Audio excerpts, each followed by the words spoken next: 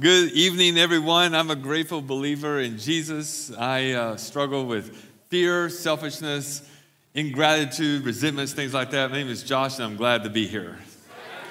Glad. Thank you so much for being here.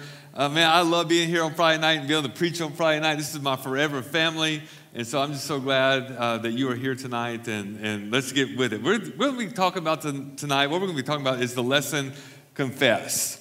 And before we get into the nitty-gritty of that lesson, I want to confess to you tonight my nightly routine. Is that okay? How many of you have a nightly routine? I know we got morning routine. Some of you got a nightly routine. I have one. Every night before I go to bed, this is what I do. I get the coffee maker ready the night before. So I grind the beans. I pour the water in the coffee maker. Because the first thing in the morning I do is I got to have coffee. I know someone in here is like, well, I got to have Jesus first thing in the morning. I got to have coffee, okay? And so I get it ready. The night before. So I do that first. And the next thing I do is I start walking around the house to make sure all the doors are locked. So I go into the garage and turn the lights on. And I make sure the garage door is closed, the side door of the garage is closed and bolted. And I go into the kitchen, I make sure the patio door is locked and secure. Then I go into the front entrance, turn on the lights, make sure that front entrance doorway is locked. And that's kind of my nightly routine. But here's what I discovered over the years, and that is that I start doubting what I saw. Anybody ever, I'll go recheck again.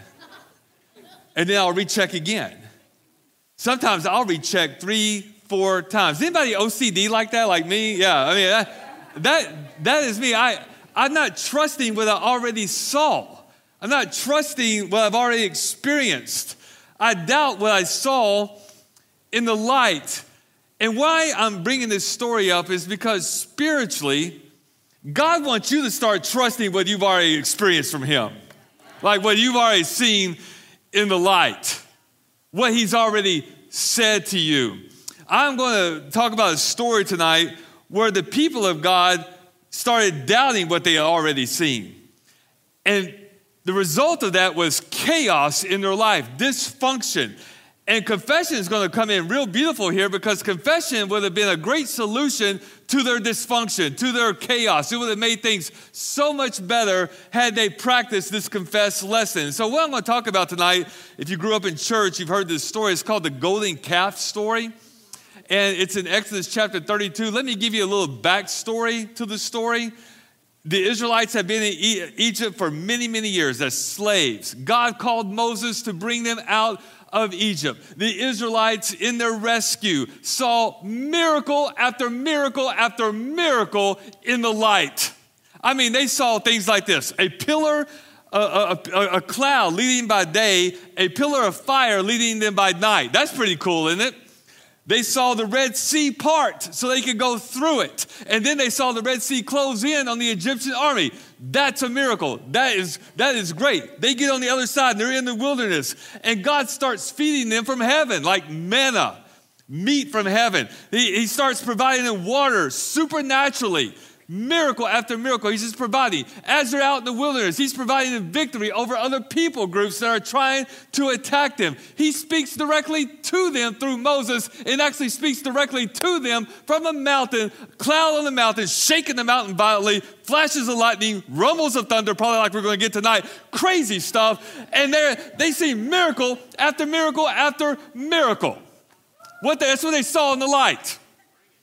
Well, as the story goes, Moses goes up on the mountain to start talking to God.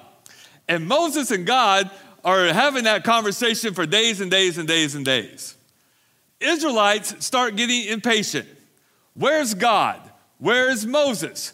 We don't think He's here anymore. He's not doing things according to our timetable. Aaron is Moses' brother. They start pressuring Aaron. Will you make us a golden calf so we can worship it? We don't know where God is. We don't know where Moses is. Let's pick up the story, Exodus chapter 32, beginning in verse 1. I'm just going to go ahead and read verses 1 through 4. Let's look at this. I think we'll have it on the screen. If not, I got it in my Bible. Okay, I got it in my Bible. Okay, is it coming? Oh, there it is. Okay. Exodus 32, beginning in verse 1, and we're going to read to verse 4. Then Aaron took the gold melted it down, and molded it to the shape of a calf. Okay, that's not actually the verse. Let me read it from the Bible. Exodus 32, beginning in verse 1. When the people saw how long it was taking Moses to come back down the mountain, they gathered around Aaron. Come on, they said, make us some gods who can lead us. We don't know what happened to this fellow Moses, who brought us here from the land of Egypt. So Aaron said this, take the gold rings from the ears of your wives and sons and daughters and bring them to me. All the people took the gold rings from their ears and brought them to Aaron. Then Aaron took the gold, melted it down, and molded it into the shape of a calf. And when the people saw it, they exclaimed, O Israel, these are the gods who brought you out of the land of Egypt. Oh boy. How quickly can any of us turn our back on God, including me? Here's a story where it's like, well, God is taking too long. He's not doing anything for me right now. So let's make this golden calf. And before we get into the confess lesson, I want to just draw out a few things from this story. One of the things I want to draw out is how ironic this is. Because who gave the Israelites that gold to make the golden calf? Anybody want to guess? God, right. Yeah, the Egyptians, but God through the Egyptians. God has sent the plagues on the Egyptians. So they see miracle after miracle there, the plagues. It softened the Egyptians' heart. They started telling the Israelites, what do you want from us? They're like, we'll take your gold. The Egyptians give them the gold. And so the Israelites take what God has given them and turned it into a false god. Now, I wonder if that's applicable today. I wonder if God can give me something and I start putting more attention to it than the God who gave it to me. I started thinking about myself, like I know better. Like God has given me resources. God has given me gifts and talents. God has given me children. God has given me position and status. And during this journey, somehow I start forgetting who gave it to me. Anybody else? Yeah. And what I want to draw out of here is that, you know what? Your resources better always point you to the source who is God. Always. Because you can easily turn something God has given you into a false god and start putting more attention on it than God himself. Another thing that I kind of see from this story is that every time I read this story and I kind of hear people preaching about it, you can feel a little judgmentalism coming. Like, I can start thinking, well, how could they? How could the Israelites, after all they experienced from God, turn their back on God? Well, here's something you need to know about recovery. And this is why this is real church, by the way. It's because in recovery, we actually do self-examination, not others' examination. Do you understand what I'm saying? Yeah, we start sticking to I and me statements. In other words, how could I, after all God has done for me, how could I stop trusting him? How could I, when he has raised me from spiritual death to life, start doubting that he is with me? How could I, after he's paid my sin debt in full, start doubting him? How could I, after all that he's done for me, giving me breakthrough over addiction, giving me breakthrough over resentments and fear, how could I start thinking, well, where's God? How could I? Remember, in recovery, it is about self-examination and not others' examination. We'll be talking more about that in just a minute. The other thing I'm going to draw out from this story is we have to remember about the Israelites. They had lived many, many years in Egypt. And something they saw that was very familiar to them were idols. I mean, it was very familiar. The Egyptian gods that they had made were out of bulls a lot of times. They fashioned idols. They worshiped idols. That's what they were used to. They saw that. And here we are in a situation where God is taking too long on the mountain, they think. And they're like, you know what? Let's turn to something familiar. Let's turn to something from our past. Let's turn to something of old because we're seeking comfort and we need a divine experience. We need a spiritual experience. And so they turn to something familiar. And and they make that golden calf. The only problem with that is, remember, the 10 Commandments was actually before this, and I think it's on the next slide. This is what God had told the Israelites in Exodus 20. He says, you must not make for yourself an idol of any kind or an image of anything in the heavens or on earth in the sea. That's what he told them ever before the golden calf story, but they pushed God's word aside. And I want to ask you, as we're doing self-examination, I want to ask you, and I'm asking myself these two questions that we're going to put up on the screen next. Are you going back to the familiar instead of trusting what God has said? What do you do when you feel quietness from God? What do you do when you feel quietness from God? Think about that. Well, as the story continues, God sees what's going on with his people. He knows the people worshiping idols, and so he sends Moses back down the mountain to confront them. And this is where the confess lesson is going to start taking shape, okay? Watch this. Moses is going to confront Aaron on this. This is Exodus 32, beginning in verse 21. Finally, Moses turned to Aaron and demanded, what did these people do to you to make you bring such terrible sin upon them? Next verse. This is where we think Aaron is going to confess. This is what he says instead. Don't get so upset, my Lord, Aaron replied. You yourself know how evil these people are.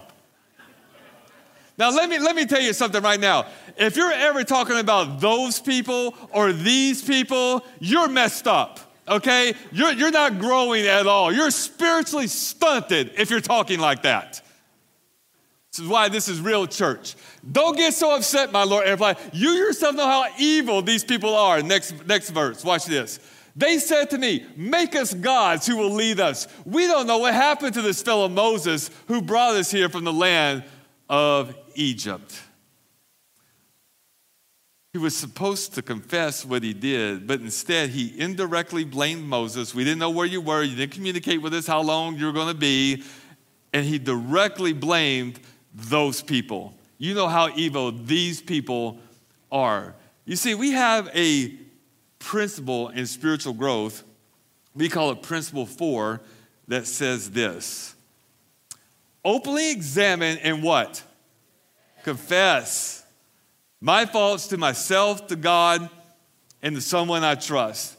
This word confess here means agreement in my heart and my mind. I know in my heart and my mind what I just did was not God's will. I missed the mark. There's such an agreement in your heart and your mind that there's an outward speaking, like there's an outward admittance, an outward confession. God, I messed up. My favorite part of this principle, though, is look at what's the two words after confess? Go ahead and put the previous slide. Okay. Confess what? My faults. Aaron, not Moses' faults. Aaron, not these people's faults. Josh, not your spouse's faults, your parents' faults, your children's faults, not your church's faults, not your government's faults, my faults. That's the principle. But I'm just like Aaron. I feel so much better about myself when I confess someone else's faults. It makes me feel better temporarily. But what it does in the long run is it keeps me stuck in spiritual immaturity. It keeps me stuck in dysfunction. And if you want to get out of dysfunction, if you want to get out of immaturity, you practice the confess lesson. So on the front of your outline, when you walked in, you should have got this acrostic that says confess. I want us to look at that because this is really the way we get out of the mess of dysfunction and immaturity by putting this acrostic to practice. So the C in confess stands for confess. I'm confessing my wrong. I'm owning up. I admit, God, I messed up. But here's what you need to know about confessing. Confession is never about information. Like God already knew they were down there worshiping the golden calf. So it's not about relaying information. Confession is always about restoring the relationship, restoration. God, I sinned against you. This is what I did. I sinned against you, and I want this relationship restored. I'm seeking closeness with you. Confession is never about information. It's about restoration. There's about something else. We'll get to that in a second. The O in confess, watch this, is obey God's direction. You being a confessor is obeying God's direction. You being a repressor or a suppressor is not. Concealing sin, covering up sin is always the opposite of God's direction. What are secrets? Secrets are things that we're burying on the inside. Usually it's pain, it's hurts, it's something like that. We're burying it on the inside. And the reason we bury it on the inside is because we think it's going to die there. Like we bury someone because they're dead. We think pain works the same way. Well, I bury it on the inside, it will go away, it will die in there. But the opposite is true. There are some things that when you bury it, it actually gets bigger. Did you know that? You plant a seed in the ground, you bury it, it grows. I think about Jesus Christ. He died on the cross. He was buried in a tomb, but he rose on the third day. And we're still reaping the benefits of that today. The church is expanding globally, expands. Well, guess what? Pain is like that in some ways. You bury it on the inside, it just expands and it grows and it just screams, feed me, numb me. And we have to turn to other things, or we turn to other things to do that. If you really want pain to die, get it out. Confess. And when you do, here's what else confession is about. It's about restoration, but it's also about transformation. When you do, you become lighter, your smile gets brighter, your eyes get brighter, your posture gets better.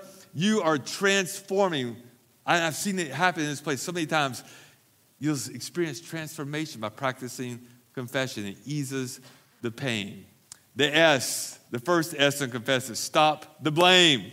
Stop the blame. I've so wished that Aaron had the confess lesson. But it actually gets worse for Aaron because he's going to keep explaining away the golden calf story. I wish I had it up on the screen, but I'm going to read this to you. This is what happens next with Aaron with the golden calf. He's explaining away what happened with the golden calf. And this is what he tells Moses. So Moses, I told these people this, whoever has gold jewelry, take it off. And when they brought it to me, I simply threw it into the fire and out came this calf. I have thrown a lot of things in the fire and nothing ever comes out. Have you? I mean, have you ever thrown something into the fire and nobody, right? Not only is it Moses' fault, not only is it these people's fault, but you know who else's fault it is? It's the fire's fault. No confession here. No confession. But again, I think the real reason when I look at the heart of this is they weren't feeling God at the moment. They weren't seeing God at the moment. He's taking too long. We're trusting our feelings. We're trusting what we see.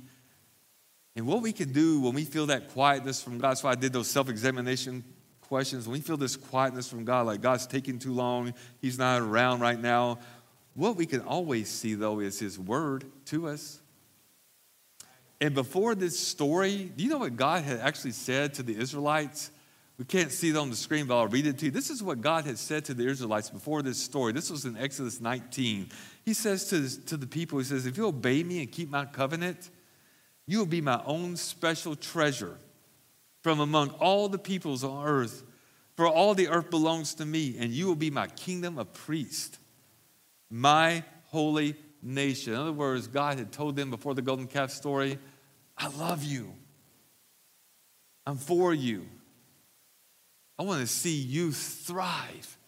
My will and my ways are the way you thrive. You are my special treasure. You're a kingdom of priests. You're my holy nation. We can always hang our lives on what he has said. We can always go back to that. He has said the same things to us, that you're his special treasure. We are his kingdom of priests. We are his holy nation. He's told us so many other things, like we're his children, that he is with us to the end of the age. He'll never abandon us. Even when we're waiting, we don't see great miracles like they did. Even while we're waiting, he is always with us. The scripture says he's holding us by our right hand. Great miracles that are taking place even when we don't see it. The last S to confess on your outline is start accepting God's forgiveness. Start accepting God's forgiveness. Let me tell you something. If you're into concealing sin, hiding, running, repressing sin, burying sin, suppressing sin, all those things, you're not accepting God's forgiveness. I was listening to a pastor talk, and he was saying this, that he asked this question, do you know why the crucifixion was such a horrible death back then when Jesus would be today too? But do you know why it was such a horrible death? It's because you were exposed. Jesus was stripped naked, and he couldn't cover himself up. He had his hands nailed to a cross and his feet nailed to it. There was no covering up. So he died exposed, he died uncovered, and he died unhidden. It was a public death. That's why people kept walking by, mocking him and insulting him. It was a public execution. Oh, I wonder what he did wrong. Is he a criminal? You know, all these things that they were mocking at. Save yourself. You're just mocking him. So he died exposed, uncovered, and unhidden. But you know why he did that for you and me? It's so that you could be clothed, not exposed. So that you could be covered, not uncovered, but covered in his righteousness. So that you could be hidden in him. Not unhidden, but hidden in him. That's why there's a thing in Scripture that you see these two words, in Christ, in Christ. Therefore, there's now no condemnation for those who are in Christ Jesus. That's your position as a child of God. When you put your faith in Christ, you are in Christ, clothed, covered, and hidden by him. And therefore, because that's your position, you can always approach boldly God, no matter what you've done, no matter what you haven't done, because you're clothed in him.